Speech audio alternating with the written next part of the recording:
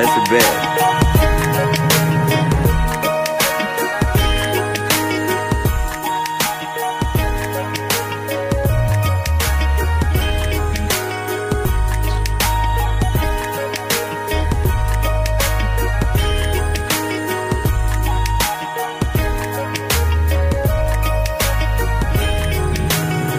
I love fishing so much it's indescribable. One look at me, bruh, it's undeniable. Welcome to the ICEMEN, a podcast presented by Tuned Up Custom Rods. Oh, you hear that smooth flow there, John? That song is absolutely my new favorite song to play all the time. We had to play it today. Yes. We got a legitimate request from our sponsor, Ryan. From our supporter. There you go, Ryan. That's for you, buddy. What do you think, Larry? How'd that sound on Bob? Yeah. I don't know. It ticks all the boxes, right? We did Stairway to Hell last night. So. Okay. Highway to Hell. Highway to Hell, Yeah. sorry. Yeah. Be Stairway to Heaven. Yeah. Stairway to Hell is kind of like when I walk down my basement after having a few brewskis. Well, welcome back, everyone. It's been some time. It feels good to be back at the table. Tom, John? I'm excited to be back here. Yeah, and we're super happy. We have Larry Hanson in the studio again. Larry, thank you for being here. You're our first ever two-time guest. Yeah. All right. Nice. Welcome All back. right. Well, he's got and so much technically- knowledge in his head. He's probably forgotten more about fishing in the time he's been off the show than we have learned. Probably. Well, And- that's kind word, guys. Thank you. And we could actually call him a 3-time because his first episode was a 2-parter. It's true. It Because there was a so to much be content. continued.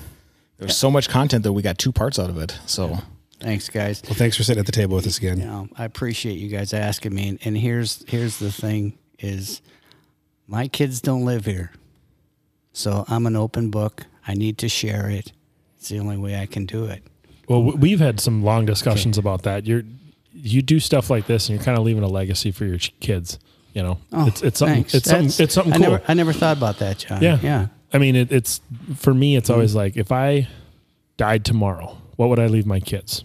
You know, I'd leave them insurance money, but I'm actually leaving them kind of a gift. Like, hey, they can listen to Dad's stories. They might not listen to Dad's stories, but there's a chance. Nice. That's a great thought, man. Yeah. I never thought of that. Yeah, because one thing I regretted in life is I had it was my aunt's dad, and he had Alzheimer's really bad, but he had a flashback to World War II, and he described a day in World War II in detail down to what he had to eat, everything.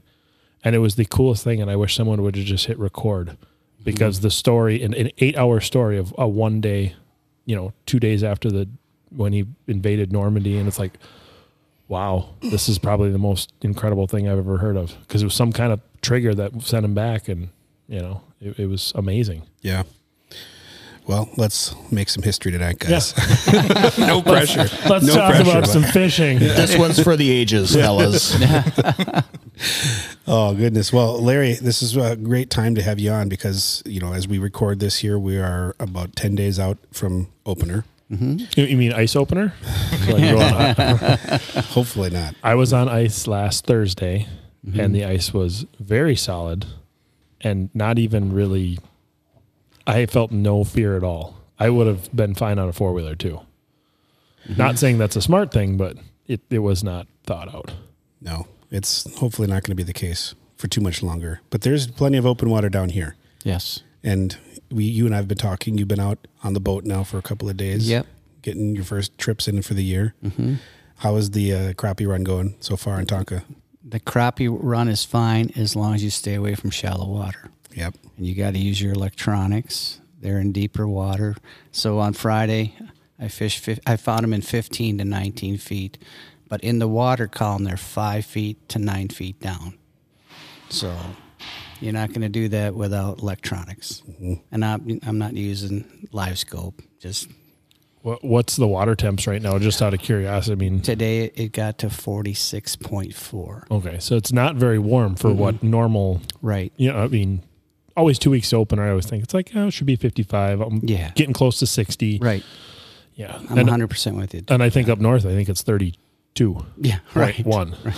Yeah, and there's just virtually no boat traffic right now, unless they're fishing. Right. Yeah. Yeah. Well, you're not going jet skiing today. No, but I mean, I'm sure sometimes in there's the been spring- out there though. In the spring, usually people are out there, but Right. with cold water temperatures, that doesn't bother most of the pleasure boaters, but the air temperature has been crummy and windy and rainy, and so no one wants to be on the water. It has not been a warm spring. I don't remember the sun. I don't think that's been around for a while. They said it was the windiest April in 50 years. Yeah, I believe that. I was only in Minnesota 15 of the 30 days, and we went to Dallas, and the beginning of the month, 45-mile-an-hour winds, and then the next 3 days was 40-mile-an-hour winds. I go out to Oregon for 10 days. Wind never stopped. Not that high, but it never stopped. And, yep, we're by the Columbia Gorge and all that stuff. I get that. But it was just, you come back home, it's the same old thing. Just like the whole winter was windy. It's draining. Did you drive to Dallas? No. You flew? Okay. Mm-hmm. Yeah.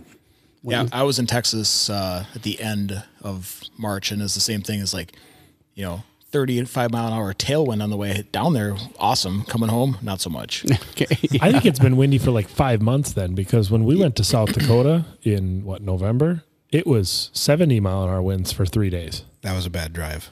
That was a bad drive. Great coming back. Terrible driving into that headwind. Yeah. I didn't like that. Nope. We left it early because we had to get home. Remember? We left on Sunday. That would have been a smart on Saturday night. But I had like a 75-mile-an-hour tailwind, so I got great mileage on the way back. When we drove to Texas in mid-March, I had headwind the whole way there and back. Actually, we had a piece of Allie's van blow off. A piece of windshield trim blew off on the freeway. That's funny. I was like, awesome. Didn't test it in 140-mile-an-hour winds? I guess not. It was crazy. But hey, it's been windy. Yeah, there's been windy. Yeah, but there's light on the corner. But what's weird thing is, you think with wind, I know usually this happens, you get the ice to break up a little bit and it goes instantly. But this year, I don't think, at least up north, there's been no break in the ice, so it's still solid. I know Gull is still next to shore. There's no gap. Mille Lacs is breaking up, though. There's huge piles of ice at Mille Lacs now. Mm-hmm. Yeah, Mille Lacs. The problem is That's it takes an ocean. 3 weeks to thaw. Even if it breaks up tomorrow, it's just, you can't have a piece of ice that's 10 miles by 10 miles thaw in an hour. Mm-hmm. That big Mr. Misty, It was interesting, too. I don't know if any of you guys used the DNR Ice Out map. Do any of you guys go on that? No. I looked at aerial photos of Lake of the Woods today. That's a little solid still. Well, if you go to DNR, obviously MinnesotaDNR.com or whatever, and type in DNR Ice Out map, they publish this every year, and it's viewer information, or it's So you can post on it? You don't post, you submit to them, and then they post it. But they always post the dates of ice outs, and they have little pins that they go on the state, and the pins are color coded depending on when they go out. Mm-hmm. But what was bizarre this year is there was periods for weeks before the metro went ice out where the southern Minnesota states or lakes were totally free, but nothing was updating. And then all of a sudden, like 100 lakes went ice out in the same day. So even just looking at that, which is kind of like, for me, it's always been a ray of hope of, okay, it's moving north. We're getting closer. Anyways, if you look at the ice out map right now, the furthest north lake that's declared is just a little bit above Mille Lacs. Okay. Not very far. What is it's DNR Ice Out map. Hickory says it just went out. Oh, it said April 30th. How in the world did that lake go out? It's right by it's kind of north of Mille Lacs, kind of by Farm Island. Yeah. But I mean, I know there was on Thursday, and our children do not try this at home. There was a 95 Chevy Silverado on East Bass. No way. And I was like, that guy's got bigger nuts than I've ever seen in my life. I mean, he parked on the side, but I'm like, that's how you fall through. Mm-hmm. Like, I would take a four-wheeler out. I would not take a full-size truck. No. Well, we've got guides still ice guiding. Jesse Thalman was on the ice. Yeah, yesterday. but that's different. Those guys are. I mean, they're not. They're not doing it irresponsibly, but there's still a lot of ice in some spots. There's not one lake above like Mille Lacs that's open. I flew over Red 2 weeks ago, and it looked solid, like just solid ice. Well, the problem, they haven't had a lot of warm weather. We think, we had 40 degrees here today. I'm like, well, you go 3 hours north, and it's 32. Well, and they're making ice at night even. Yeah. It's cold. One of the days that we were getting rain in the summer, in the daytime, and they were getting snow. So none of the ice eating variables, except for the sun This past weekend, though, they got 2 inches up there. Yeah. Isn't it supposed to get real cold though? So that'll right, refreeze, make another 2 inches. Right. I'm betting I'm gonna be ice fishing on opener. I have on your parents' Yeah, lake? I have not put my ice gear away because of this. I actually put my 40 or my 24 volt on top of my wheeler, thinking I'm gonna go. Your parents' lake will go out soon. It's going to be 70 this weekend. I don't know. We should do an aerial tour, Tom. The weekend's not here. Yeah, I know. Okay, all right. Okay. Right now, it's Monday night, 9:00, and we say the weekend's. It'll be 70. You watch. You nailed the Tonka ice out date. I know. Right on the money. That's because I had. I felt that. Seriously, he predicted April 13th. Okay. In February. Oh, all right. I said the 21st. Yeah. I was off. I was way off. I talked to Sacagawea. We might have to bleep that out. Cool. Yeah. It's only awkward if you make it awkward, John. Yeah, sorry. So I got a little story for the ice out. Yeah. So my grandfather, they used to do a thing called Dunk the Clunk. It was in Spring Park Bay. That's how they used to declare. You went to the Piggly Wiggly in Mound, and you put down your time, and twice he won it. So he won the pot, right? He'd walk around, so he'd always have like 5 cigars in his pocket, then this big wad, that he was just so proud of. Well, explain what Dunk the Clunk is. So they took an old beater car. Now there's nothing in it. There's no engine in it. Okay, even back then. And then they pushed it out. You know where the access is. They pushed it out, put it out a ways, and then you just pick the time and day. And he did it twice. For when it goes through. When it goes through. And that used to be how they declared ice out. Well, I don't know about that part, but Very scientific. But it was part of the fun of, that the whole community got behind it and had a blast with it until some tree hugger said, you can't be doing this. Did they pull it out? Did they sure. recover the car? Oh yeah. Oh, so it's not like the ice house that burned down up north in Brainerd. They just left it and then it sank, and now it's the best crappie crib ever. There you go. Yeah. Not going to say that it was a great thing, but it's been awesome. I've been trying to find maps of sunken boats on Minnetonka, and I can't find any. There's nothing. There's a plane out there too. I saw a 41 Ford when the Aquaview first came out. That's down by Smithtown. We've got 2 brothers that are scuba certified. Mm-hmm. I think it'd be so fun to go out there and spot lock over a wreck. There's a lot of them out there. Well, yeah, and then you still got 5 big boats, the streetcar boats, and I do know one of the guys that I took today fishing, he scuba dives it, and outside of Excelsior Bay, it's full of plates and all sorts of stuff. Really? Mm-hmm. Yeah. What kind of plane is in there? Do you know? I don't know. It's in Browns Bay. Do you know any of the history and what happened, or no? Nope. But you think of a lake that's like White Bear Lake, all those lakes that have been popular for 150, 200 years, they have a lot of history in them. I know my neighbor who used to scuba dive Goose Lake, which is across from White Bear, found a safe door and a shotgun in the bottom of that lake when they tried to clean it out for the water skiing shows. So they weren't hitting anything. What was that weird thing you said you found on Crystal? You had to ask your mom what it was? Yeah. So there's a crib, in this 4x4, 6x6 box. It's a crib, and it's full of rocks, and then this big 8 or 10-inch pipe that goes up. It's in 22 feet of water. It goes up, and then it has a right angle. And we couldn't figure out what it was. Colt Ringer and I, who owns Aquaview. Anyway, what is this thing? So my mom, being born on Crystal Bay, remember it's farm country, she said, no, there's 2 things. So the old house there in Crystal Bay, the big old house, that used to be James J. Hill, who put the railroad through America from St. Paul. Okay. Mm-hmm. So he had a roundabout up there. He had 47 acres, and that's who Steinhoffel owns that right now. But anyway, there used to be a roundabout, and there was a thing just like you saw on TV, fills up to make the steam, to make the engine run. That's one thing. And she said, I'm not understanding what that is. Oh, so, you had the guy throwing the coal in to make, there's also water. So there's a big tank of water that needs to be filled, like To make the steam for what, though? the engine. The steam powered train. Oh, I'm sorry. You're saying a Hill. roundabout for a train. Right. Oh, yeah. I thought you were I'm meaning sorry. like a driveway. When I say roundabout, I just assumed people knew what that meant. Sorry, Dan. But yeah. Yeah, and then they would fill up the water tank again, all right? But then there was also pumping out of the lake to farm with. Sure.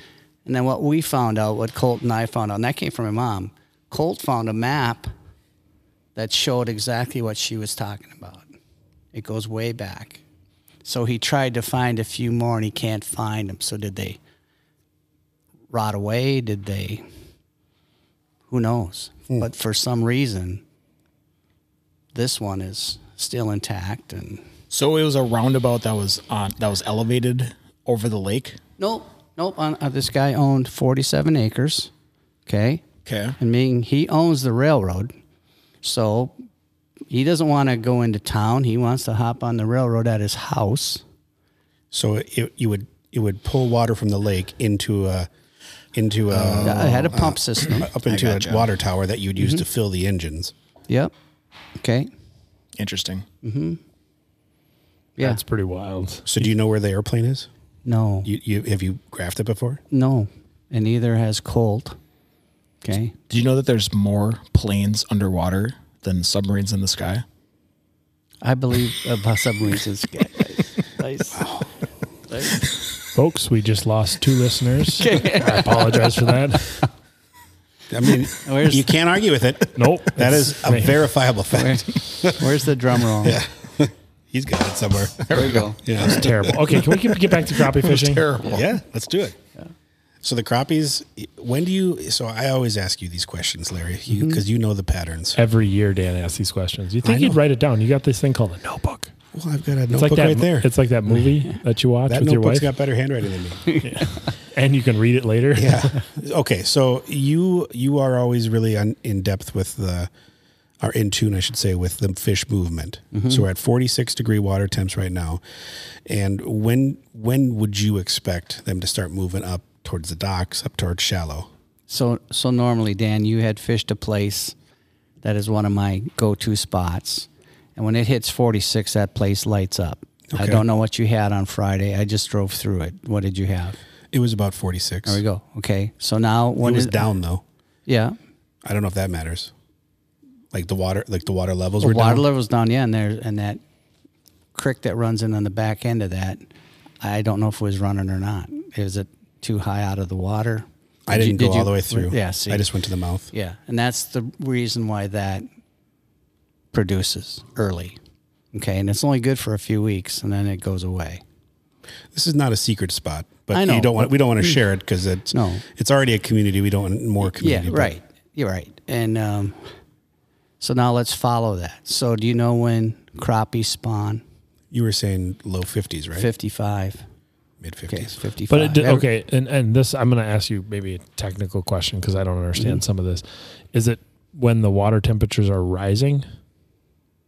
That's a good question. Because because I've had it where it's 50, like it's been 55 and it's just like stagnant and they're not spawning. But then you get the first sunny day when it starts to get up a little bit and then they're like spawning like crazy. But I was just wondering, is it always a rising temperature that triggers them to spawn? I can't answer that truthfully, John. But what's funny is muskies also spawn at the same time Yeah, I've seen them up shallow. in the same place. And why do you think black and silver works? Because it looks like Well, I mean, that Crappie? makes sense. Because Yeah. if I was up there and I saw a 12-inch crappie in front of my face, I'd eat it too. Exactly. Okay, but they have love on their mind, so it's. But, Yeah, that, but but just that's to- the truth. That I mean, you can follow those crappies out, and the muskies and pike will both three be right with them. So 40. So When for do now when do until pike spawn? Don't they spawn at like 50? 37. 37? They spawn under a lot of it underneath the ice. Oh, that'll be weird this year because Okay. I could ice fish on opener for giant pike on a spawning bed. There you go. Yeah, weeds are up a creek. One or the other is what they do, and they need that. Yep. Well, I think all fish need some kind of flowing water to spawn. I mean, even if it's or moving water. Unless you're bass, but Yeah, then bass spawn and everything. So when it seems like a lot of the hot crappie bite is when they're not actively spawning, but they're staging to spawn. Yeah, so everybody thinks right now they're spawning. No, they're a long ways away from spawning. So somewhere in that upper 40s, low 50s is kind of the magic zone, I guess. Yeah. Mm-hmm. And each year is different, like we're finding out today. And if it's going to hit 70, and say it hit, well, let's just go to 18. Back in 18, ice went out like 2 days before. Okay, and then we got to Memorial Weekend, and so the ice went out, and then it went like to 100 degrees. I don't know if you guys remember that. Oh yeah, that was horrible because the spawn windows were like boom, boom, boom. It was so fast, and I mean the fish spawn. Most of them spawn, but it was so quick. Yeah, I did a thing on Memorial Day itself for Channel 11, and they wanted to know if it made a difference. So they hopped in my boat, and I showed them it didn't. It made it really good. Okay, I caught 10 bass in 10 casts. All right, but everything was spawning. Everything was there. There's the crappies. There's the bass. Everything was there. And so they must be just triggered strictly by water temperature. There's no other. I don't think it's length of day. I think it's all water temp. Water temp. It's not like a buck. And a turkey. I think it's all water temp, John. That makes sense. Well, I'm just going to go to walleyes now, if that's okay. So when walleye spawn between 43 and 47. Now these are just ranges, right? But say they come in and this big storm rolls in. They go right back out. They didn't lay their eggs.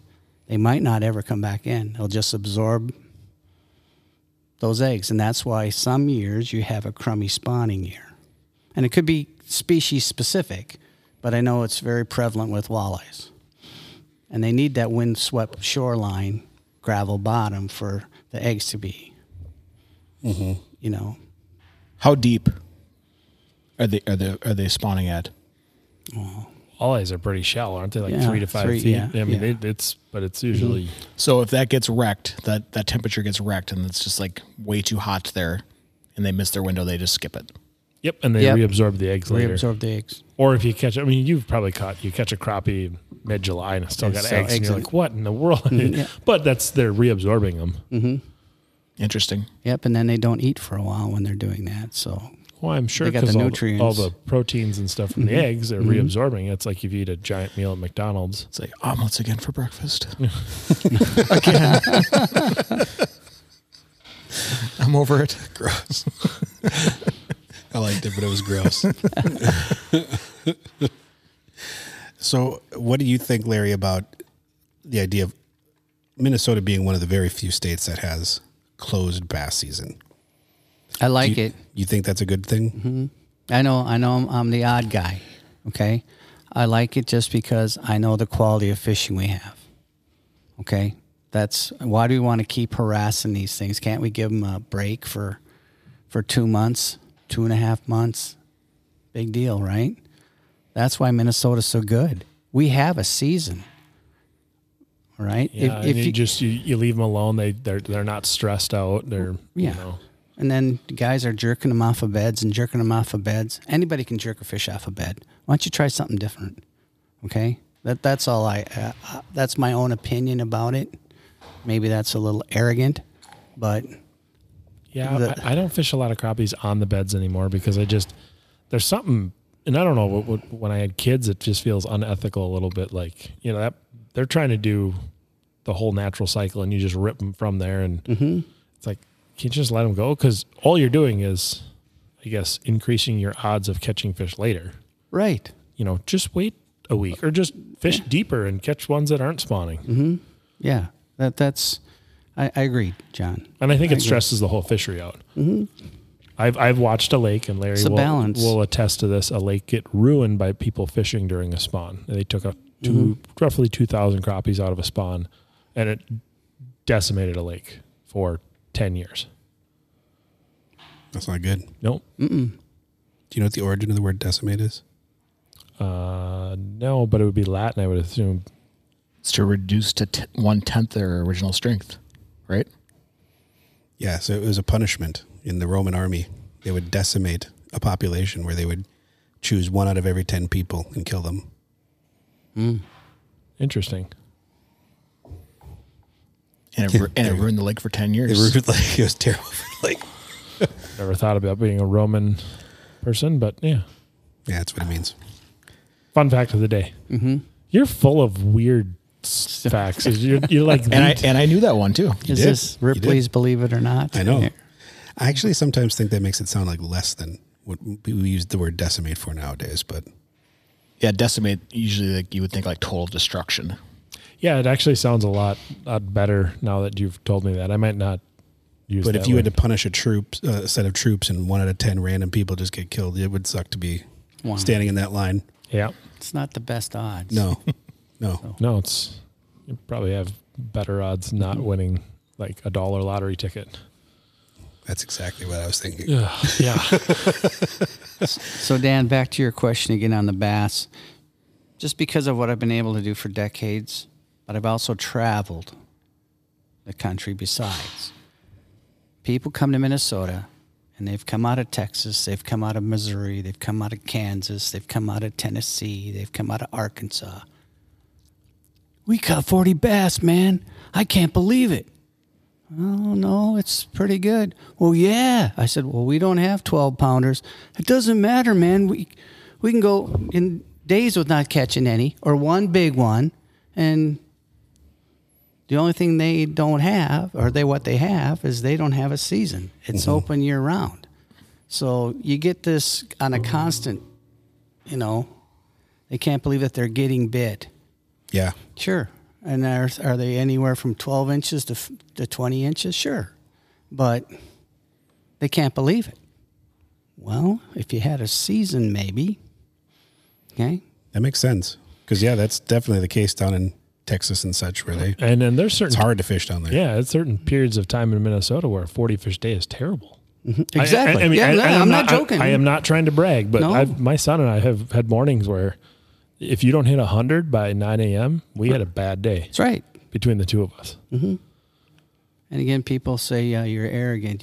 That's not real. Well, yeah, it is real. No, it is real. It is real. That's why I bought a fish clicker from Rapala. Exactly. Because I was like, there's no way we caught 100. And you click it and you're like, 100 fish. Mm-hmm. Not a problem. That's how you know. I don't trust the fish clicker. It brings me bad luck. It's like bringing the big net when you musky fish. No, if I go musky Never fishing, bring the I bring net. no net. Yeah. Then I'm guaranteed to get one. Guaranteed. Every time I get the clicker out, it's always a bad day. You want to catch a trophy pike? Throw out a $30 bass lure.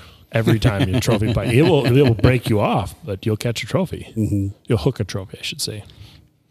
So how do you attack crappies? So, I mean, like, do you have a certain sequence that you go up and down the drop-off? Like, I don't know. I have different approaches to it probably than you do, but water hits 55. Do you have a certain way you fish them or a preferred way to fish them? Okay. Yeah. But there are some ways. So when they're deep like this and even in the fall, I'll just drag a light 16th ounce or a 32nd ounce jig down in 17 to 22 feet of water. Just drag it like you are a Lindy rig. But suspended. Yep. Okay. So you just up a hair because you saw them on your locator. Yep. Now we go back to, because they were up high early. Now they're gone a little deeper, right? So now, like I said before, I saw them on my locator. The number one way to do that is cork them when they're suspended like that. You're just going to, remember their eyes are on top, so they're going to see that even if you don't have to be directly on them. They'll see it, and especially if they're hungry. And you can also throw little rapalas, okay, and just crawl them back. Yeah, countdowns or something like that.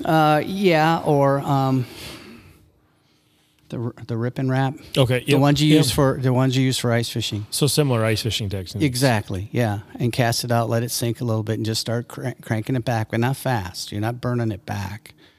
Now, as the water gets warmer and they're getting shallower, now they're a little more aggressive. Then everything's in play. Beetle spins or stuff like a beetle spin. It doesn't have to have a twister on it. It could be marabou. It could be, your favorite little boot tail, anything like that. Again, but you're not burning it back. You will catch bigger fish. And that's, then the floating wrap, the 1.5 incher, that's key. You'll catch bigger fish on that. Now, you're not going to catch fish every cast like you do on a cork. Yeah. Okay. but you are going to catch bigger fish. It's actually more fun. Oh yeah, that'd be a lot more fun. So those are the techniques I kind of use the most. So, but when they go shallower, now you got every temperature you got to be in the 50s. Yeah. And so, and time of day. Now actually, the later in the day, the better, because it's getting warmer during the day. Not this year, but normally. Yeah, normally it warms up to 60 during the day. Right. We have 60s. So that evening bite is better. And the key to that, there aren't anything hatching right now, meaning bugs. Okay? There are no bug hatches. But once that hits 50, you start getting bugs hatch, and that's why they're there too. It's not just a minnow thing, it's a bug thing. Gotcha. Yeah, because when the mud gets warm enough, there's stuff and what a lot of people don't realize, a lot of the bugs come out of the bottoms of lakes, not on the edges. They come from the bottom. Yeah. And it's a whole different world when you watch a bug hatch come up. It's crazy. Yeah. So where I took Dan a year ago, that's what was going on there. The main thing was there was bugs and all sorts of them. We crushed that day. Yeah. That was awesome. But that's what people forget. Oh, it's full of minnows. Well, not exactly. There's also a lot of bugs. But even the small bugs, if they're starting to come out, then the small minnows come. Minnows and then the crappies it's all full circle. Right. Well, I was out on Friday on Tonka, and I was catching everything on a Freedom plastic Sidewinder. Oh, yeah. Yep. So I learned a long time ago, I've been using the Black Widow long shank tungsten jig heads with Freedom Baits plastic, because they have it's like an old Aberdeen style eagle claw hook, and they're actually long enough. But I like the tungsten because it holds it just straight down. Those work really, really well. I was using a mini mite jig head because the tail broke off. Yep. So super glue that on. Yeah, I need to. But the mini mite, I mean, I don't know how mini mites work, but they are unbelievably effective. There's no motion in those. Nothing. At all. It's like a stick. The Chubby Bait Company. It's amazing. They how hit a effective home they are. run years ago. But I can't get them to bite the big ones. The red jig head white tail dynamite all the time. The bigger ones never works for me, or not nearly as effective. You should maybe fish lakes that are bigger crappies. I guess. I'm in the metro though. Yeah. There are large crappies in Metro. Metro kicks out a lot of big crappies. For a place, we fished a part of the lake that gets absolutely crushed for ice fishing, and we caught dozens and dozens of fish. Yeah. So it's amazing how many fish are in that lake.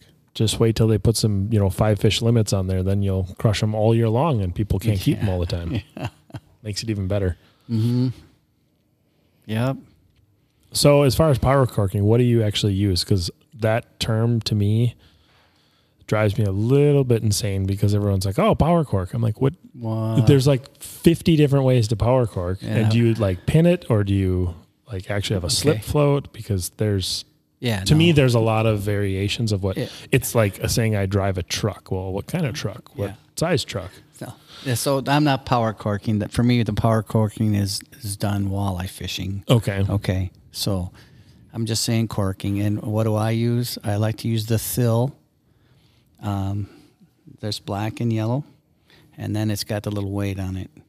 And they come in different sizes. Yeah, like a stealth or whatever they are. Yeah. A little lead weight on the bottom. Lead weight. You can cast it farther, stands up easier.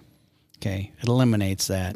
Do you use the teardrop style ones? Because I use a lot of the pencil ones, so they don't. No, if it's windy, they just stay.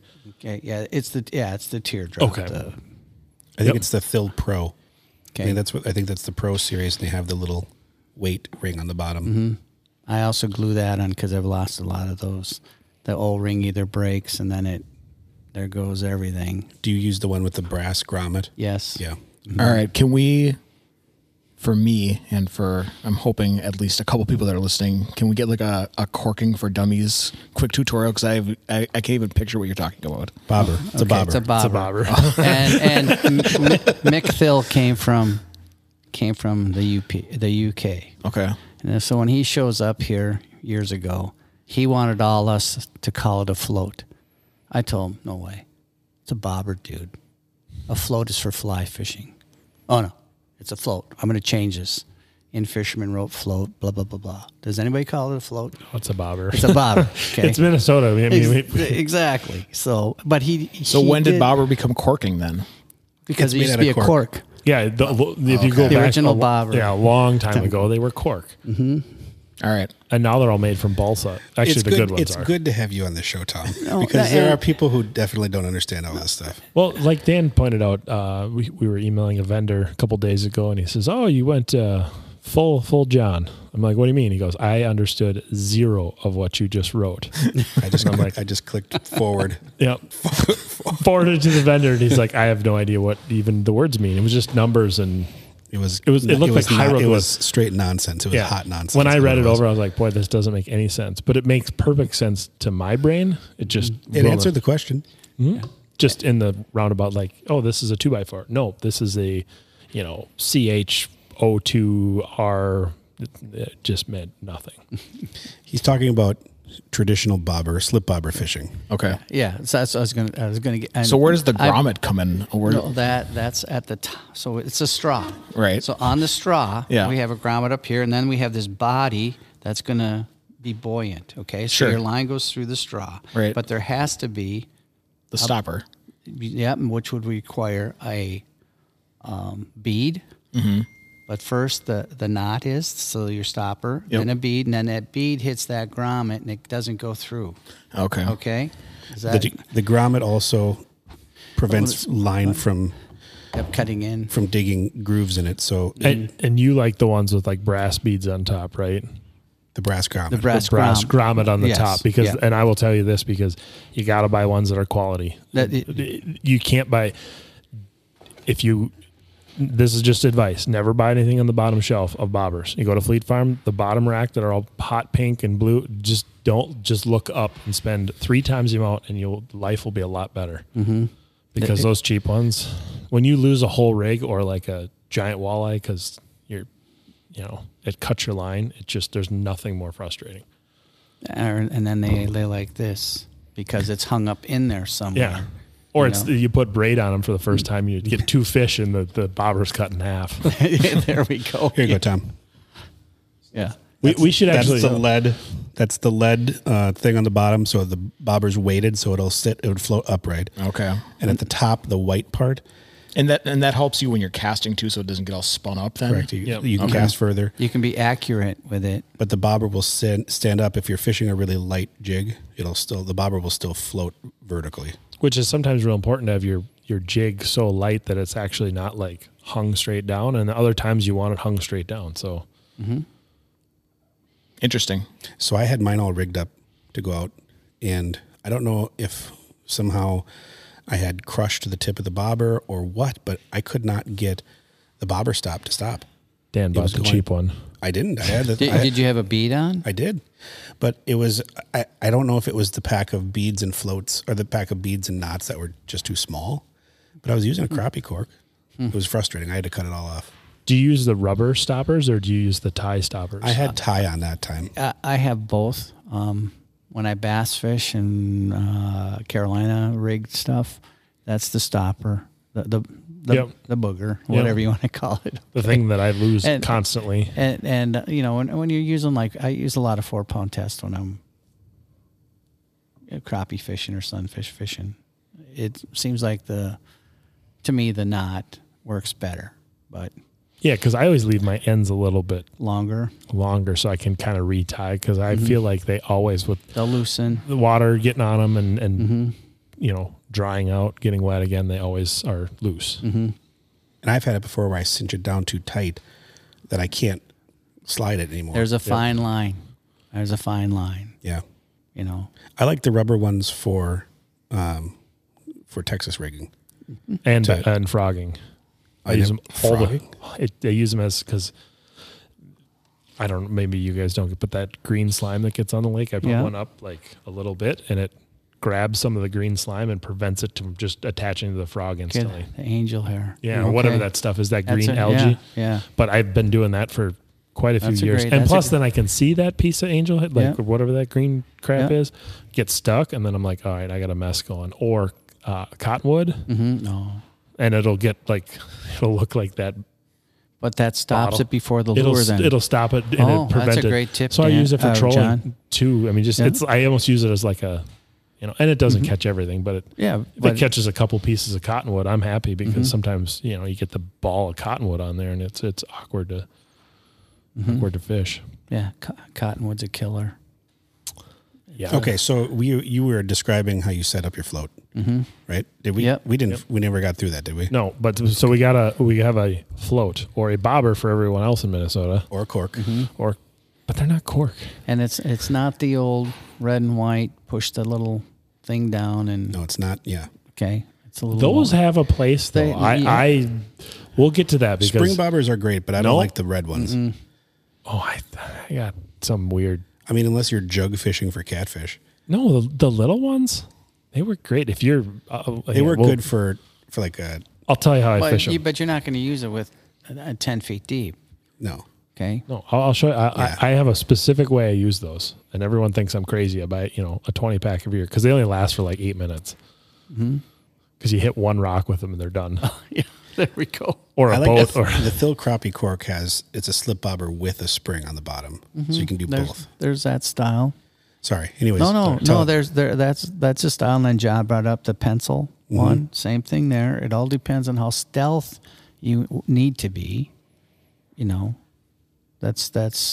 And that John is using one that is the size of a pencil, the roundness of a pencil. It doesn't have a body to it. The length keeps it buoyant. Yep. Yeah. It's they're. I mean, they've probably varied over years, but some of them are like 6 inches long. They have a little tiny thing that looks like a double jelly bean at the bottom, and then you can watch. You cast. If it's windy, that's what I use because then you cast, and the wind doesn't really take that little piece of pencil very far, so you can kind of sit it on a certain break edge or something. So where would stealth come in? If you're fishing shallow, so the fish can't see the bobber? Or? Shallow and clear, like if you're with like gin clear water, I know Gull's notorious for, the water's so clear that you can't get close to the fish at all. Gin clear refers to the color of gin. Yeah. Gotcha. Sorry, it's very clear. I understood that. Its Seche reading is very high. So, Tom, just to go with that. So if I had what I used, and John is using the pencil, and Dan is using what he's using, and John is getting more bites, and we're just getting these little pull downs, but they're not going. They're feeling that bobber, all right? John's, there's no drag resistant, okay? Gotcha. And you catch more fish. So it's not that they're seeing it; it's more that it's a feel. Right, it's a feel. It's the same thing as like if you have a lake trout rod and you're fishing crappies versus a crappie rod. They're going to feel that resistance and say, hey, there's something wrong, versus it just kind of taking down slowly. I thought it also had something. When you said stealth, I thought it might have to do with like how much it splashed when you cast. But that's what I was picturing in my mind. That's possible. That could come up sometimes. That's a legit thing. I bet there is some form of that would make sense. And how many times have you cast out and it sits there and then because you're pounding on them, all of a sudden it sits for a while. Then you got another one. Is that finally scaring them? Maybe, yeah. I don't know. Just, remember their eyes are here. Yeah, they're always looking up. My favorite's the Phil Wobble Bobber. That's my favorite bobber. The wobble one. You know which one it is? It's like egg shaped. There's no stem. I like the wobble bobbers, right. But they're hard to find. Well, how about the rocket bobber that everybody's using that tips up? Yep. I've never used one. So. And then there's water ones. Oh yeah, water balls. That's been around forever. Wingets. Yeah, wing it is a good one. Okay. Wingets work really well. Good stuff. Let's take a break because I gotta use the restroom. You gotta go to the bathroom. John needs a break. When we get back, I want to talk to you, Larry, about Metro Fishing Opener because that might be everyone's plan this year. But I also have to bring up the red bobbers too because I have a real specific place where I use them. Perfect. We'll come back. We'll tease more bobber talk. Right. People are going to be waiting. No, they just can't wait. This is riveting stuff. Just put a cork in it, guys. Hold on. Nice. Oh, that was it. All right. That was good. All right.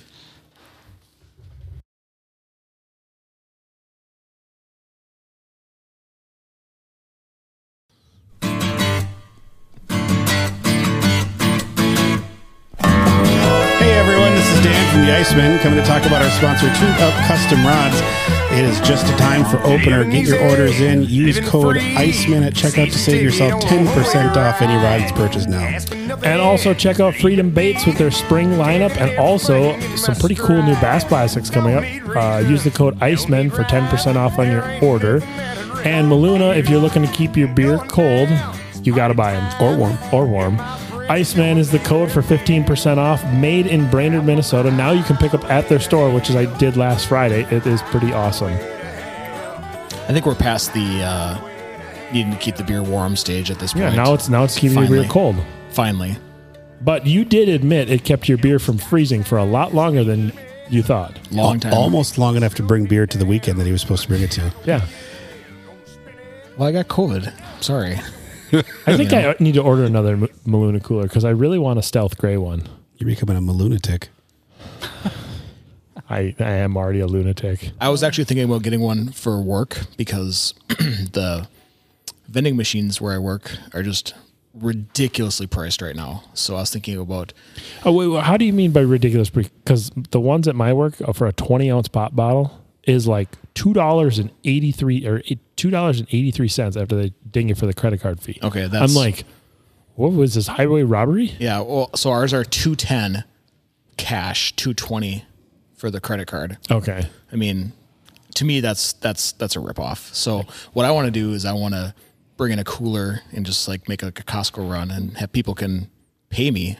You know, But you're going black market. Yeah, I'm going off the books. So I'm going to have like all kinds of little snacks, and I was thinking about getting a big Maluna cooler in there and just filling it up with drinks and bringing in ice once a week, and should be good to go. Here's a fun fact that I probably haven't told a lot of people, but I'm going to tell everyone now. Back in 9th grade economics class, my teacher was talking about demonstrating microeconomics, and I was like, oh, that's kind of cool. So I went out with my mom to Sam's Club and bought $100 worth of candy bars and then resold them to people at my school. Yeah, that's really a bad thing to do in school. Why? I got in a lot of trouble because it wasn't for a fundraiser. It was for raising funds for me for new fishing stuff. So I made like a lot of money to the point where my parents are like, where are you getting all this cash? And why do we have to go to Sam's Club once a week?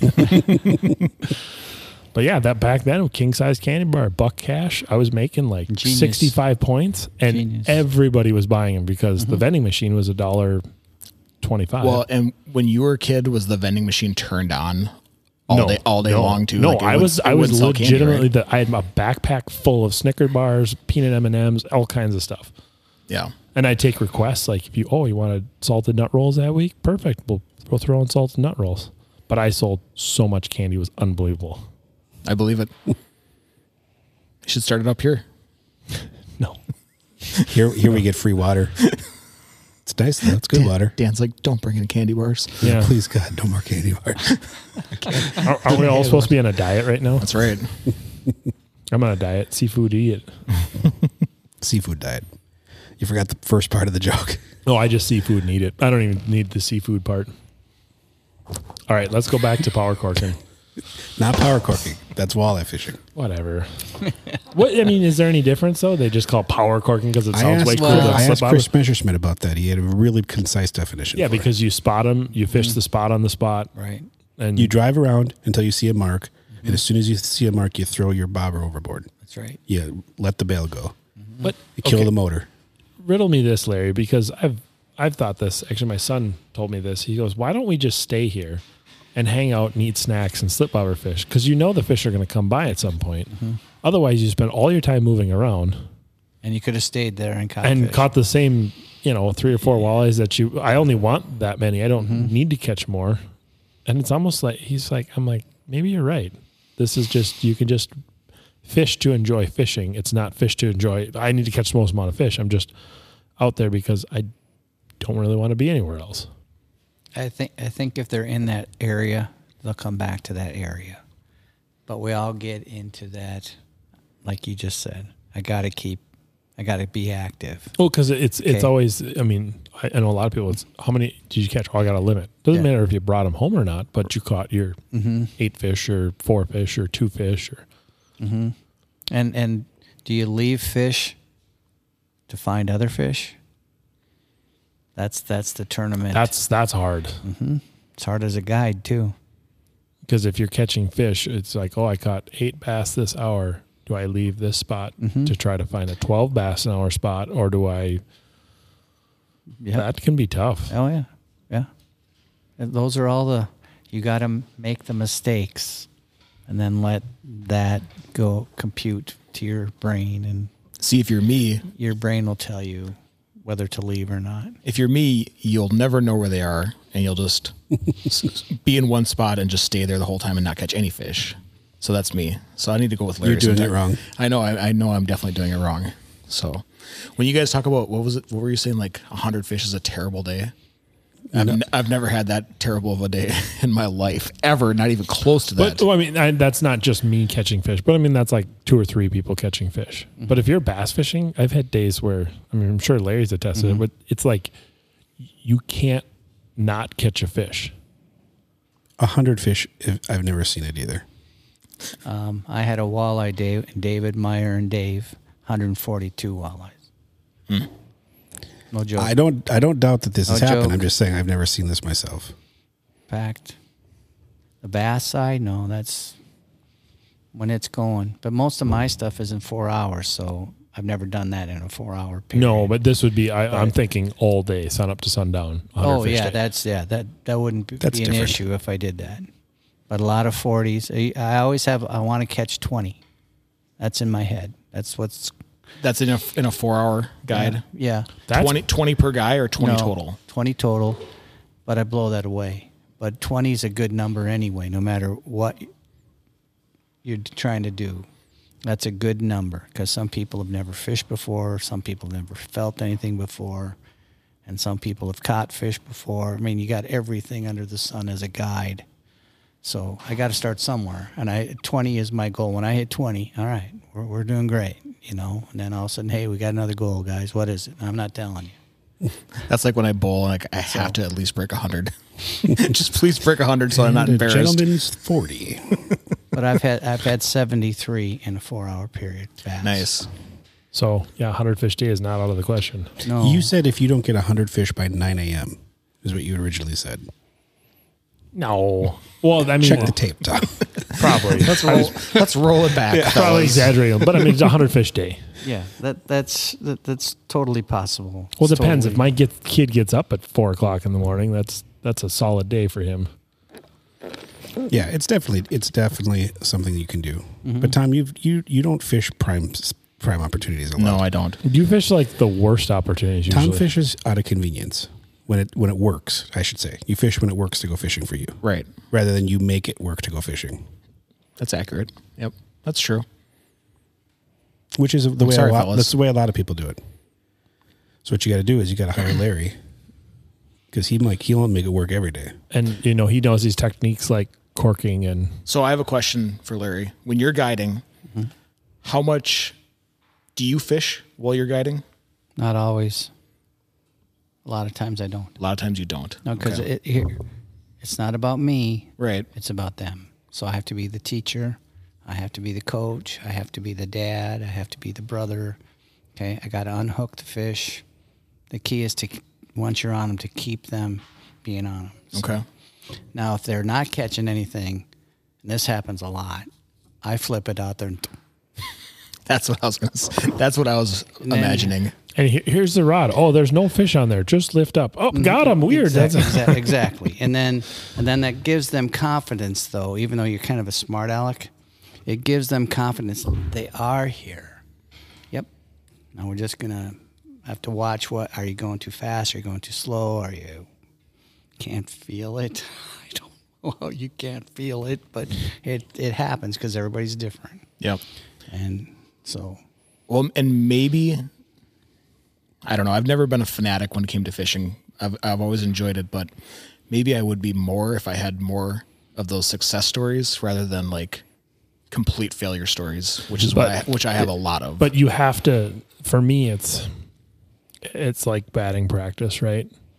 If you swing 10 times, how many times are you going to hit it?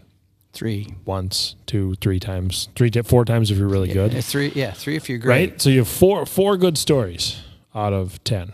Well, now I go 20,000 at-bats. I still hit 3 out of 10, but now I have 30,000. I have 3,000 stories versus just, it's just, you just got to put your time in. And I've learned that I no longer go fishing when it's convenient for me. I go fishing when I want to, which sometimes mean that is awful weather, awful conditions, super hot, gross. And I've had where some of the days that fish shouldn't bite, the best days I've ever had in the water. And other days where it's like all the stars are aligned, you have the perfect low pressure system coming through, and you won't catch a fish to save your life. And so much of it, Tom, is confidence. Okay. It's true. Confidence in the lure, confidence in yourself, because you put yourself through those ringers. So my confidence is high. It's not arrogant, it's just confidence. Sure. Okay. I get that. And positivity. So you got to be positive, number one. Okay. Positive, number one. Be grateful for what you're doing. And it kind of falls in place after that. I believe all that. So, and the best time to go fishing is whenever you can. So start accepting my invites. All right. I've invited you a lot. Mm-hmm. So you going to come out for opener or what? I'll be there. You going to come out with me for opener? Ice fishing? Yeah. I just looked at the forecast. It's going to be 60s every day next week. I think you're going to be on open water up there. That's in Brainerd. Like high to mid 60s every single day. I don't know. is it going to stay in the 40s at night? The problem is when it goes drop because it plummets every night. Mm-hmm. It's still the earth is still cold. The sun angle you got is frost great. besides. You got the sun is as strong right now as it is in July. Just saying, it didn't feel like that when I was up there. I walked out. It was kind of warm by the cabin. I walked on the ice sheet. I'm like, it is absolutely freezing out here. So, Larry, are you planning on guiding on opener? No, that's for my brother-in-law and twin nephews. Are you going to be local? Oh yeah, I'm Tonka. Yeah. Yeah. So for you, when you think of fishing opener, are you thinking walleye? Are you thinking bass? Are you thinking anything but crappies? No. So through the years, 90% of my life has been opening day has been on Minnetonka, just Really? because that's where we went. I've done Winnie a few times and stuff, but 90+% has been on Tonka, and it used to be pike. Ooh. My dad was a pike fisherman. That's what we did. Okay, troll. As time goes on, it has stayed pike until the last 6-7 years. Have you noticed a drop in pike population out there? Yes, and I hate it. It's definitely different than it was. And I don't know why. Okay, I know where the big ones are in July. I don't know where they are in the spring anymore. Spinnerbait time, where you can follow them. You can follow them from inside a bay all the way out to the first break. I can't do that anymore. I don't know why. That's interesting because that's usually the opposite problem of every other lake in Minnesota. Mm-hmm. Yeah. Yeah, there's no hammer handles, or very few. Mm-hmm. But it used to be you'd go out there and you'd catch as many pike as you caught bass. Oh, yeah. Yep. Totally agree, Dan. Yeah, it's a good observation you just said there. Yeah. But since the Tonka Walleye program has taken off, it's turned into opening day is we're walleye fishing. Really? Yeah. Yep. Not in the super dark hours? Mm-mm. Well, It must help to know a guy who goes with the trucks where they put him in the water. Yeah, I kind of know that guy. I kind of know the guy who helps put him in the lake. Yeah. Do you name them all?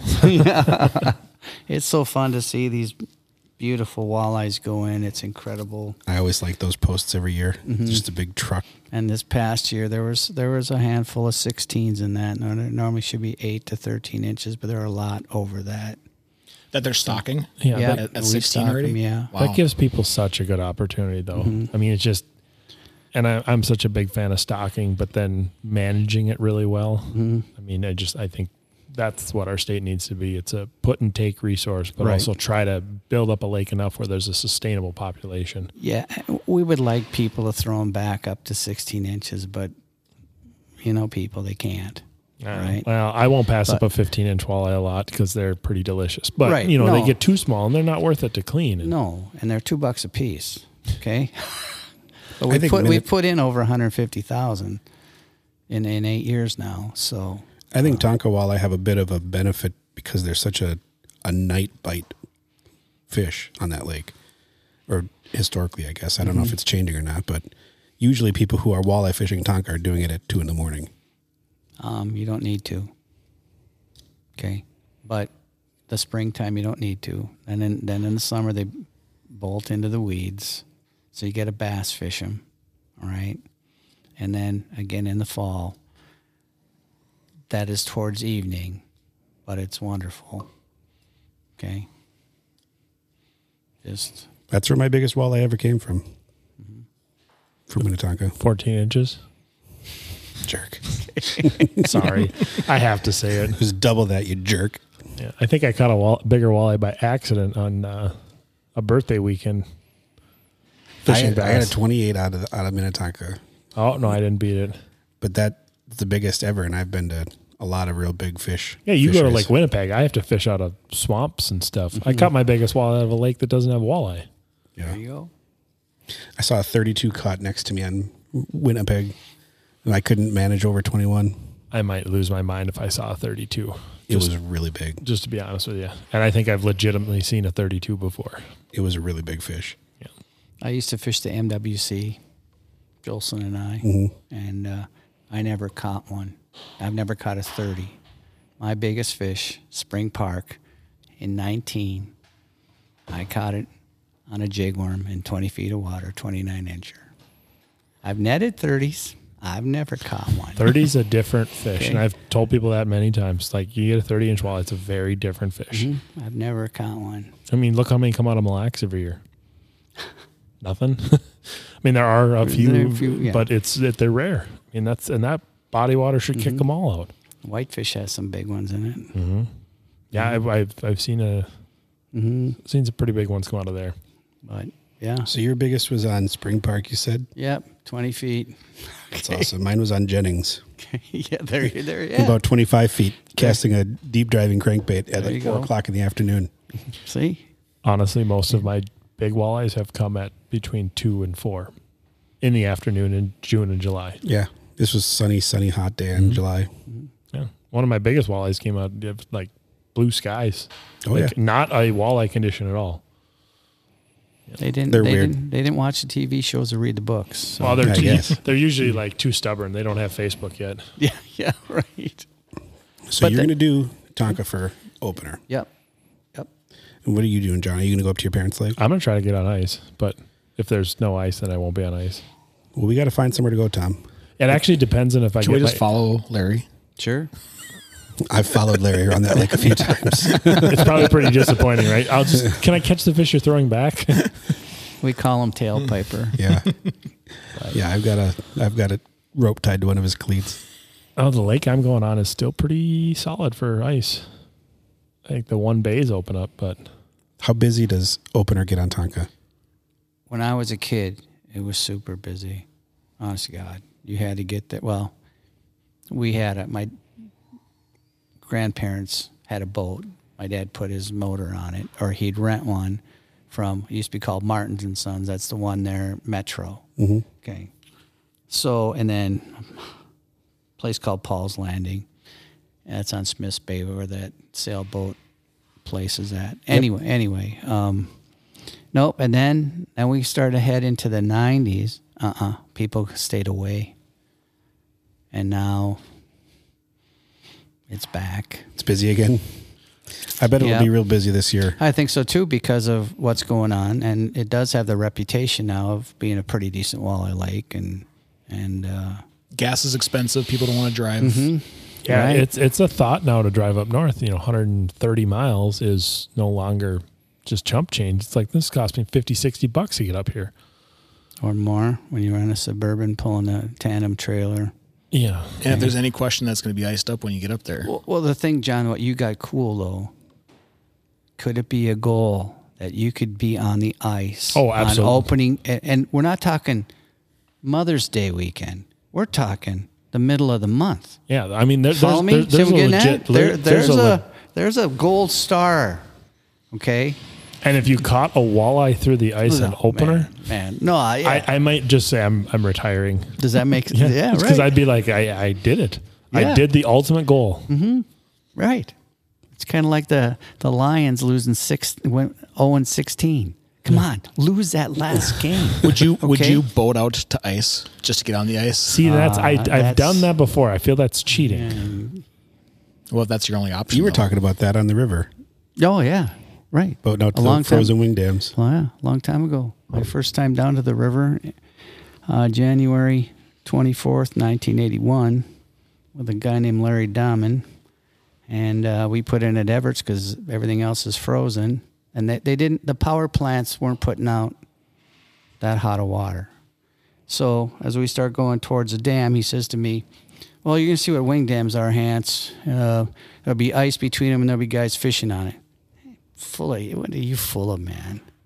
Sure enough, we get up there, and then here comes this John boat with a 25 horse on it, a lab. They had an auger and a case of Schmidt beer. They popped it right up on top of the ice, got out, and they were this far. Dan to me, us. They're on ice, river. There's the dam, river, cruising underneath it, and they're standing. They drilled their holes, and they caught walleyes through the ice, and we caught walleyes in a boat. Think of that. Yeah, that sounds pretty cool. Yeah. Sounds scary. Scary to me. Sounds terrifying. But it was only just minutes. Here they came. I just couldn't believe it, River fishing's different fishing. I get to see that ice breaking off and going over the dam. And this was below the dam. Below the dam. Oh, below the dam. Okay. Yeah, but we're only talking dams. 100 yards below the dam or so. Okay, so a wing dam is a concrete barrier that goes from shore perpendicular out into the water to break the rapids. I gotcha. It's to funnel the silt and stuff. Yeah. So it makes like a slack water area that doesn't melt as fast. And a lot of them are rocks, but it's the fish will either set up in front of it or behind it or on the tip of it. So, but it was something I saw, and I couldn't believe it. So should we do Tonkaton? Sure, I'm in. We gotta see if Dad wants to go. All right. So if I get up on ice, do I post it as and I catch a walleye on ice? It's the greatest thing ever. Mm-hmm. Yeah. I don't know how to walleye fish Minnetonka. It's always been an accident when I've caught them. I learned to walleye jig fish. and a minnow. Yeah, I was gonna say all I just throw is jig and a minnow all the time. That seems to Jig be and a minnow. the answer for just about anywhere. And I specifically use only one type of jig and one color now. H2O jig in 1/4 ounce white. That's all I ever use. I gave up on trying to overthink color. That's because your wife told you no more colors. Yeah, You've got so many jigs at home. That's the second part of his legacy. Okay. Yeah, right. So The rafters full of stuff. I have a confession to make. I found all the lures that I've been hoarding since October because I haven't been really up north and doing stuff. It's now moved to 3 different size boxes, and I had to take the giant Amazon box from the floor mat that I got the other day and put all the lures there now. You're gonna have to take a ballast out of your truck to fit it all in there. I know. Well, even like Larry, Over the gross vehicle Larry weight. borrowed some Daiwa reels, and I had 4 of them that were new that I kind of didn't remember about. I mean, I knew they were there, but I didn't choose to remember. It's a real problem for you. They're sweet. It really is a real problem. They're right here. Yeah. Oh, there's a box of lures over there. Those are freedom baits. Yeah, I know, but there's still a box of lures. And we have to split those. We're giving Tommy 2 Nice. I get 2. single soft plastics. All right. That's all you can use on opener. You're gonna get your confidence way up. Yep. You got to have confidence baits, though. I'm Larry, what's your confidence bait? If you were to pick, okay. Doesn't matter what species. Let's go walleyes. Let me answer for you. Early season right now. It's walleye. I don't know. Jig and a minnow. But what you got to probably have a specific jig color. Depends on where I am. Oh, come on. Okay, Just so you could we're just gonna say go- one confidence bait. So let's go to Minnetonka. I'm gonna go with custom jigs and spins, pink glitter. Okay. Okay, and it depends on how deep. It could be the 16th ounce. It could be the 1/4 ounce. It could be the one in between, the 1/8 ounce, and then there's, But it's pink and glitter. It's so funny. Everyone has Okay. their confidence bait, Mhm. right? Yep. And my brother-in-law, he's going to use a chartreuse one. Okay. His two boys are going to use whatever I put on. So they're the lab part of it. Yeah. Okay, we'll figure it out. They're the lab. They're in my lab. So That's awesome. But that's the color that Pink and glitter. You heard it here first. Yeah. I'm going to go buy. I'm sure I don't have any of those. You said you don't need any more. You said you got one color that you use. I know, but Larry just told me I had to buy a different color. Yep. They're going to show up at my doorstep and be and on those there's a different head, so it's not your standard round, and it's not the aspirin style. It has a little more. They work really good in current too. Okay, more of a teardrop shape. Is it a V on the bottom? No. Yeah. So Dan, what's your go-to for what? Walleye early season? Actually, wait, you don't fish walleye. So. I mean, if it was early, I guess jig and a minnow, or if it wasn't early, just a Lindy rig. That's what I've caught the most on. I have not or pulling a spinner. I have not fished a lot of Lindy rigs in a long time. I have kind of given up on it, and I don't know why. I think it's because it's slow. It's slow. It's too methodical for me, and it's like, I mean, when I first got the Bayliner and I was able to go walleye fishing, I had never caught a Lindy rig fish. So I was like, I'm going to figure this out. And then I did. And I was like, oh, I kind of like this. Mm-hmm. And I think I grew up with like fishing on pelican and gull, and Lindy rig was just lights out for so many years that I think I got burnt out of fishing it. Most Minnesotans are good riggers and jiggers. Yeah. Okay. Jigging's harder for me because I never feel confident that I'm getting it down. I always feel like I have to change weights, or like I always feel like I need a heavier weight is what it is. But I know that that's not the answer. Is that the one you use? That's it. That's it. So that's the same one as I Show use. me. That's it. But I use mine in white. Great minds think alike. I had bought a few years ago the box with the different colors, and for Tonka the pink one is. I wonder if they think it's a crawfish. Could be. All right, I have an opposite question of that question. So that's your go-to like confidence. That's mine right there. There Probably are. about as a Minnesotan as you can get. Right. And I think it's because no But one it's- uses white anymore. I usually want something with some white in it. That's But what I usually mean, look for. a solid white, I think it looks like a dead shiner or a dead, it just looks dead. All right, so so should we move on? This might hold on. I got one more question. I know. I'm just All right, so this might be a stupid question, so you can just nix it. Stupid whatever. question. What? All right, so that's your go-to like confidence setup. Is there something that's like so overly difficult or so something that you don't have confidence something in? that you really like a lot, but you haven't had a lot of luck on, so that like when you catch something on it, it just feels better just because it feels like you put in more work using that. Drop shots for me. I really struggle with drop shots. And I don't know why. I think it's more of I've had such terrible luck with them. So then catching something on that is going to be all that much sweeter then because No, I can't stand fishing them. that's what I was Oh, asking. you want like something something that you think should work and you haven't had maybe a lot of success with, but then once it finally does work, you're like, finally. I don't know. For me, it's a jig. Maybe that's a stupid question. No, but I'm because just- I have one. For me, it's bass fishing a jig. I want it. It's like the staple for so many people for bass like fishing. the, and I'm the not pork good at it. rind jig or like what? No, like just a heavy half ounce, 3/4 ounce with a skirt big and a jig trailer. with a trailer. The bass jig. Yeah, flipping it under docks. I can't. I'm not good at skipping it. You gotta go off your deck and put a 5-gallon bucket out and just. I can flip. I mean, I can do that, but it's like skipping it up underneath the dock. That I just don't have any confidence in that. It's Well, that's a heavy jig to be doing that with, it's something I'd like to be able to do better. and then get bit on it. Yeah, because usually they catch big fish. Well, it's on the bottom, and you're dragging through weeds, and it gets old. Yeah. That's the problem with it. Yep. And you got to cover a lot of area to find that one spot where it's hard bottom, and they're sitting in that, even though you can't see it.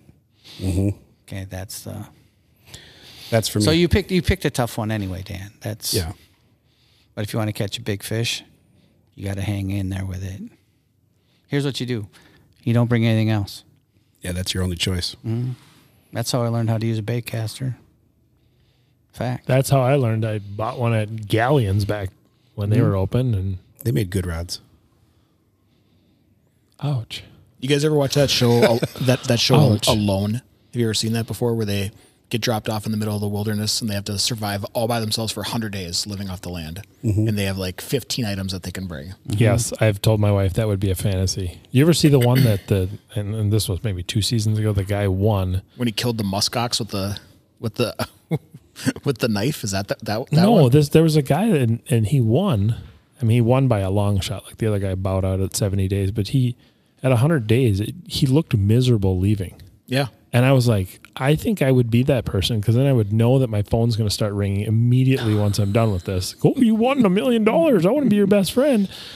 But he just seemed perfectly happy. And even his ending, I saw the trailer and like going back to his family, and he just didn't look that happy afterwards. I could do another 100 days out here easy. Yeah, it's like, can I sign up for round 2? Reality. Well, the reason I bring that up is because they can have fishing gear as part of their survival, but it's literally like line and a hook. That's it. Okay. I don't think there's any jigs. I think it's line and a hook. There's no.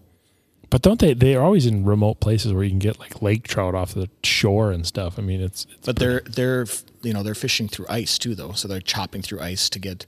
I'd bring a 24-volt auger and a generator. That's not on the list of approved items. Oh, All right, Larry, what was So yours? just because you said, yeah, if that's what you need to do to catch fish, that's the only thing you can bring. That's the only thing that they had available to them.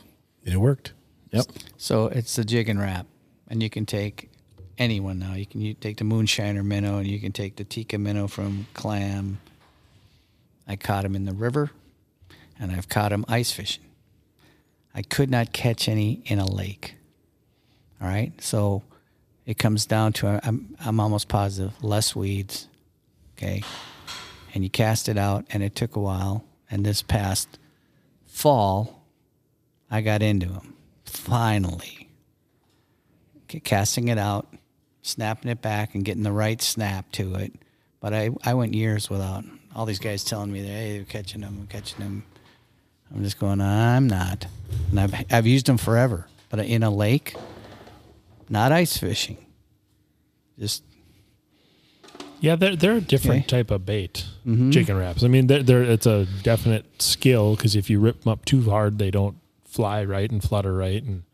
And then if you do watch YouTube, there's guys snapping the living daylights out of them. And I always think it's like, okay, if you're on a bite like that and the fish are that aggressive, it doesn't matter what you throw. It's the days that they're not that aggressive, you have to be a little bit more technique specific. okay. That's But just I agree. That is a hard jig to use. I'm not good at it at all. Okay, that was a killer for me. Now, can I reduplicate it again? Or do I have to go to a place where it doesn't have weeds, which I was on, and down in 16 feet of water, made an underwater point, and then there was another hump at 23 feet, and the fish were there. I went there 4 times. And it kept working. Yeah. Well, the lake you fish is a very weedy lake. Yeah, I know. But you would think, but it didn't. It didn't. I had luck. But ice fishing or out down in Red Wing, piece of cake. How about you, But John? that's vertical jigging also. True. Okay? Yep. This you're casting it out and let it sink and then. I don't know. It'd probably be drop shotting. Oh, yeah, you already said that. Friggin' hate that stuff. I mean, I want to love it so much because I see so much potential and I suck at it. I don't know what I do wrong. A lot of times I see people do it wrong where they cast too far. Yeah. And I've been bitten off by pike probably 900 times now, drop shotting. I've kind of given up. I even tried to drop shot with minnows once. It works. It worked great for the 7 hooks I donated to the lake. But Yeah, well, that's right here. God, The mouth is right here and there's a line. oh, yeah. They literally, it's like, oh, got one. Oh. And it's like, now you have to tie this whole thing with the spin shot, and then you got the weight on the bottom. And I was like, I'm done with this crap. Well, I like the spin shot for Yeah. me because I didn't like it before that. I tried it, and it's just too much Mickey Mouse. Well, that's what I mean. So it's like, I know it should work, right? The theory, it's like a Lindy rig that I can pin a weight to the bottom, have it 2 feet up. Perfect. Walleyes are suspended. Absolute ideal. Can I do it? No. Because every fish I hook on it, I lose them. It's like... Now they make one with a Nico hook. So that we're talking VMC. So that's a little longer. You're not gonna get bit off, but not as many. No, it still gets bit off. Okay. All right. I even tried to use like a real long shank saltwater hook. Still. Yep. They're hammering through. Oh yeah, especially when you got a 4-inch minnow on there, and they're like, "Look at that thing," and they just take the whole rig, and then it's just. I get mad because you lose the little tungsten ball at the end, and so now it's like I use whatever weight cheap weight I can have. Use them old walking sinkers if you got them. Okay. But I've even used the Ned, hooked it wacky style. Yeah. No joke. Works fine. Okay. So last part of this question now, because I just thought of something else.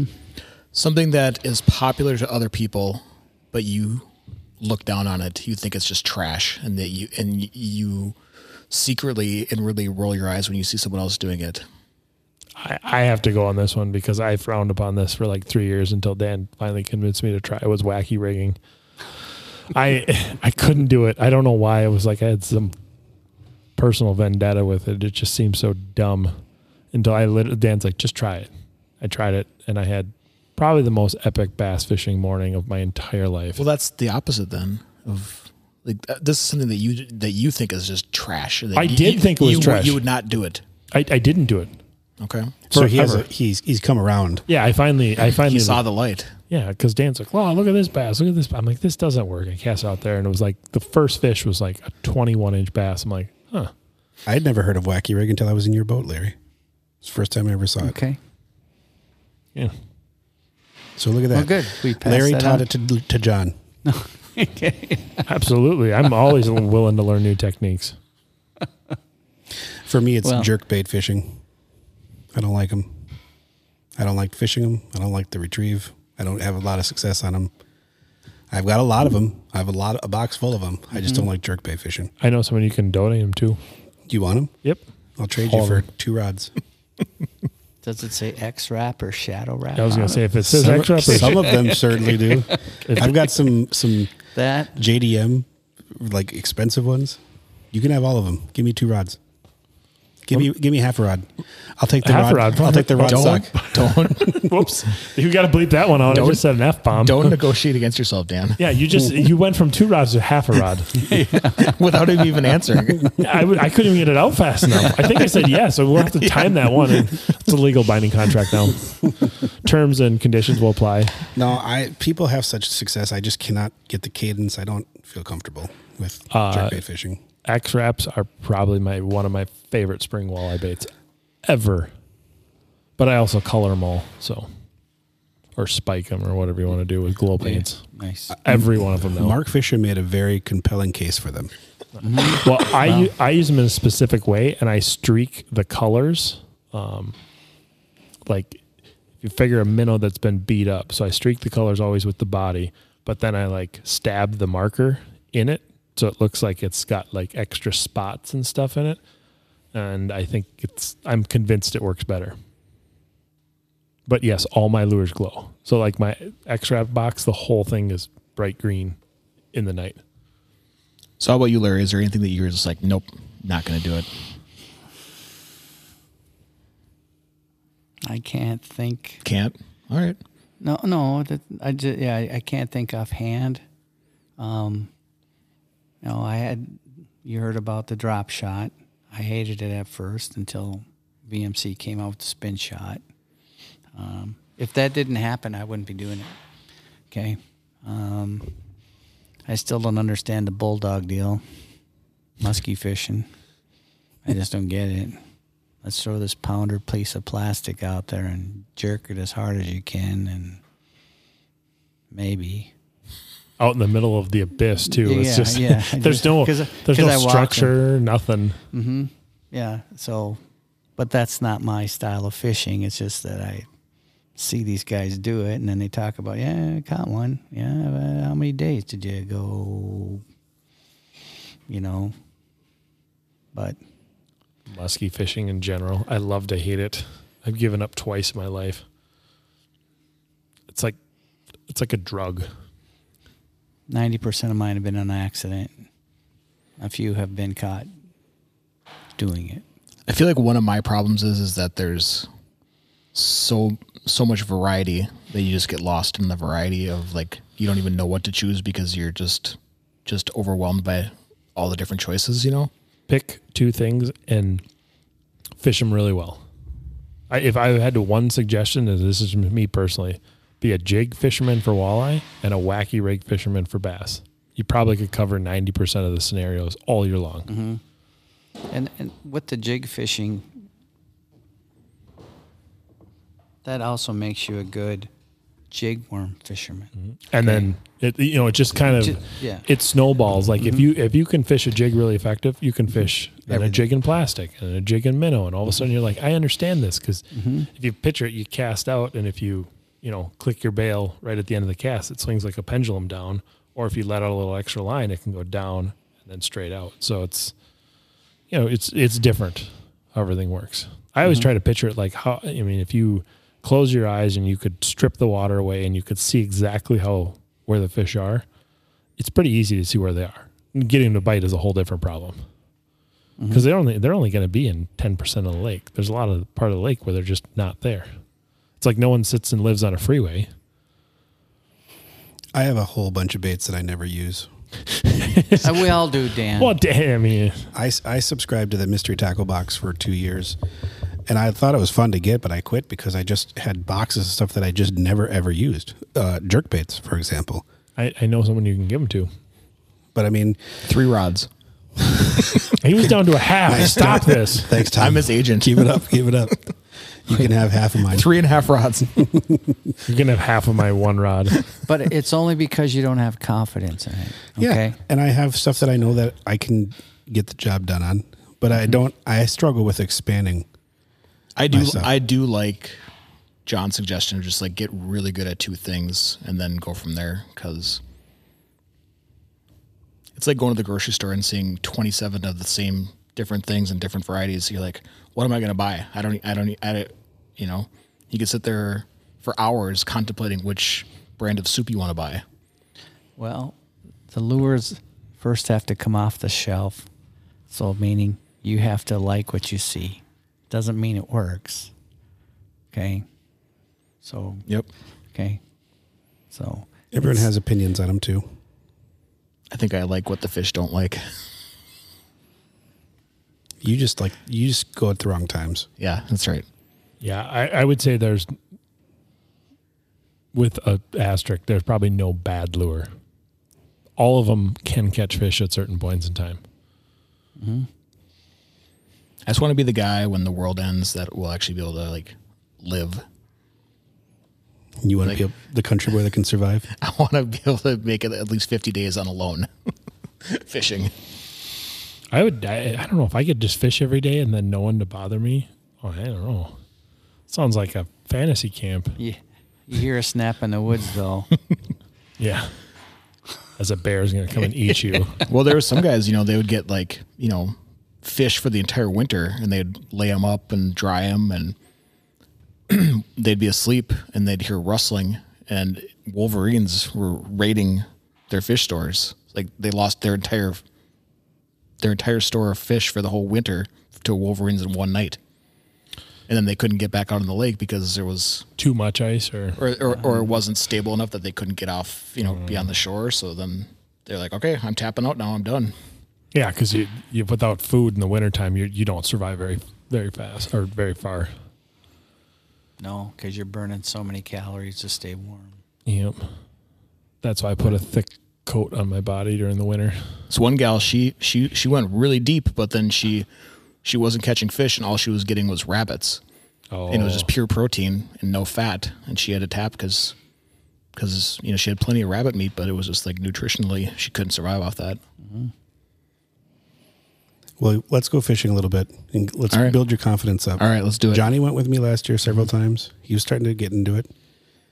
It's all confidence. Yeah, and most of my confidence and my experience lies in ice fishing, so I just need more open water. Mm-hmm. And open water, I think, is, I don't know. For me, there's so much more mobile. You just drive your boat to a spot. Nothing happens in 15 minutes. Move. Yeah, it's not like ice fishing sometimes. Oh, it's now turned to negative 55 versus negative 40, and the wind picked up 35 miles an hour out of the north. Well, in 10 days, we'll go to Minnetonka. All right, let's do it. 10 days I'm on ice. You're on ice. You're on Minnetonka. Mm-hmm. You'll be on Minnetonka before then, too. Oh, yeah. Yeah. I don't even have my boat out of storage. Oh, wait, because there's a giant pile of snow in front of the barn that I'm supposed to get to. And the barn doors are frozen to the floor. Yeah, this is great. I wonder how many fishermen have like air tags that they've thrown in the back of Larry's boat so they can follow him around the lake. Do you ever get those alerts? I know there's a lot of people that pull in and they do this. I'm not joking and I'm not bragging. That's just what they do. Let the record show he's marking waypoints right now. Marking waypoints. Doink. Oh. But the thing is with that, you're fishing memories, and memories don't last with fish. No, they don't. And we all do it. Oh, I still do it. Okay. I have learned, and it's funny because we had Jason Mitchell on a while ago, and he's like, I delete all my waypoints. And then Tony Roach, I was listening to a seminar last Thursday, and he's like, I save all my waypoints. I'm like, yeah, but those waypoints don't exist. I said, I have waypoints that the lake is 4 feet different in depth over the last 2 years because stuff changes, bottoms change, things move around. Yeah. If you're gonna use a guide's waypoints or guide spots, you better be paying the guide. That's my opinion. Thank you. But at the same time, if you hire a guide and you get shown a spot, was I open? You should be able to go back there. Right. I mean, it's not like you should be shushed away from there. Was I open with you? Always have been. Okay. So yeah. But the thing is, wouldn't you agree though? I mean, like if a client's on your boat and you're taking them to a spot and then you see them a week later in their own boat in that same area. Well, I mean, you paid for that spot. They paid for the knowledge of that spot. But if someone's following you around, or if you're like following a tournament fisherman around, clicking their spots, that's. Mm-hmm. But it's like if you're giving, that's not cool. You're giving a person a fish versus teaching them how to fish. It's a whole different world. Mm-hmm. Like if I was to hire a guide, which I've toyed with it on certain lakes, but I'm way too cheap. But like I would rather learn how they fish, learn how they dissect the spot. Well, it was invaluable to be on your boat. And like Larry, like I said, I didn't know what a wacky rig was. I never heard of it. Mm-hmm. Now I do that constantly. Same with Ned rig. I still don't really get what jigworm means because it's just a jig with a worm on it. That's it. That's exactly it. It's too simple of a term for me. Mm-hmm. But it's so deadly. I want it to be shaky head or I want it to be flick shed or something. But no, it's just literally now you're going to overwhelm a guy like Tommy who's just starting off. And I said, just buy 100 pack of wacky hooks, 3 trash bags of black Senkos, and you're good.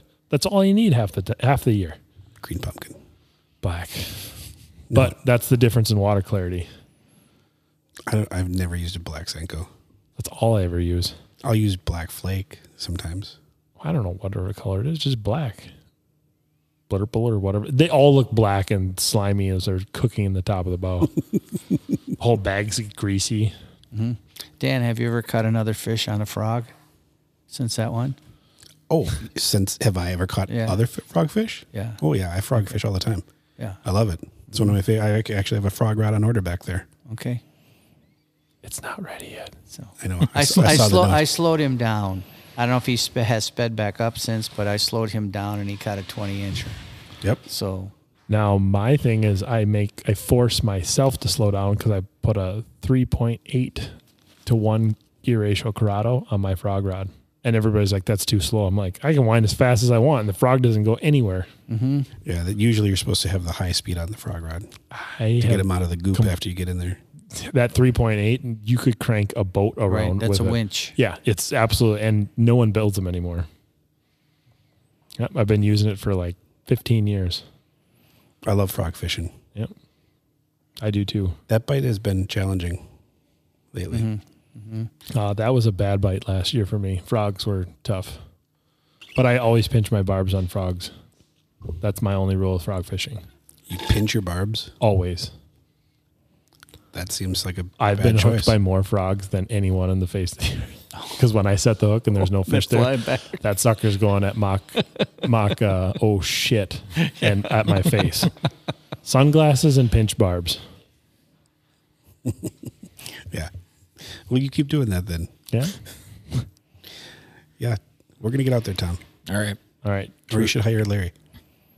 I want to. Let's do it. Where can people hire you, Larry? Oh, Speaking of, you can hire me just on my phone number. you want to put it out there to the world, to the masses? Yep. Our tens and tens of listeners. 612-810-5096. I do have a website. It's always being worked on, but it's always way behind, so I don't really need a website. I'm one of those lucky guys who has a ton of repeat people. That's awesome. That's because he catches fish, folks. That's no lie. Mm-hmm. So thank you guys. Larry could catch a fish in that 5-gallon pail over there full of rainwater. And people should follow you on Facebook at Larry Hanson Outdoors. Larry Hanson Outdoors. Good information, always good, up-to-date topics and things. Yeah. You can also listen to me on Real Talk Outdoors on Bob FM Sunday nights. So, but yeah. He has a competing podcast. His podcast is so good, it's a radio show. Yeah, I know. Weird. Well, you get the three things with it. You get the live, okay? You also get the streaming side, and then you get the podcast the next day.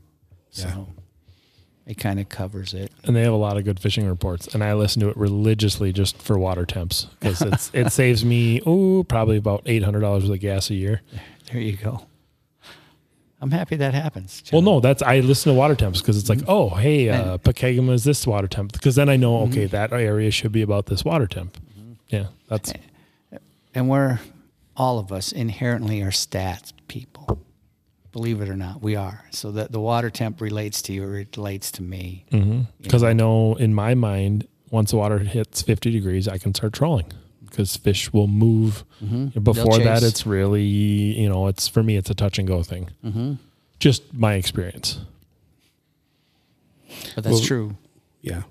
We really appreciate you being here, Larry. Thank you. Thank you for having Always me, guys. such a wealth of knowledge and great to be able to pick your brain. Thanks. I don't know. Are you going to be out there tomorrow? Not tomorrow. Not tomorrow? On Wednesday. I'll be out there tomorrow. Okay. I'll let you know if they snap. Yeah, perfect. Because it's going to slowly. I watched it go a degree today, Dan. But that wind was from the northwest. Yep. So it blew that warmer water towards me. And that takes a while. Just because it's windy, it doesn't mean, boom, that water's already changing. It takes a little bit. Well, it's coming. Good stuff is coming. Yep, it is. And enjoy it, guys. Everybody out there have a great opener. Absolutely. And be safe because that water is very cold still. Man. Just those two guys and Did they find a second guy? I think they did. Both of them didn't survive. But I mean, people have to be very safe. It's not, you got to wear a life jacket and stuff. That's fine. But life jacket isn't going to keep you warm. Life jacket, they're going to find you. Yep. That hypothermia is going to set in no time. And now what? Yeah. Just be cautious. Take your time. Don't do dumb things. Good advice. All right. Thanks a bunch for being here, Larry. We appreciate it. Thank you to all the listeners. We're going to keep trying to be on somewhat of a schedule. This summertime gets a little slower, but we'll be back soon. No, it gets busier for all of us. Yes, busier outside the studio. Yes. Yeah. The content will never be better, though. All right. Thanks so much, everyone. Have a great night. Thank you.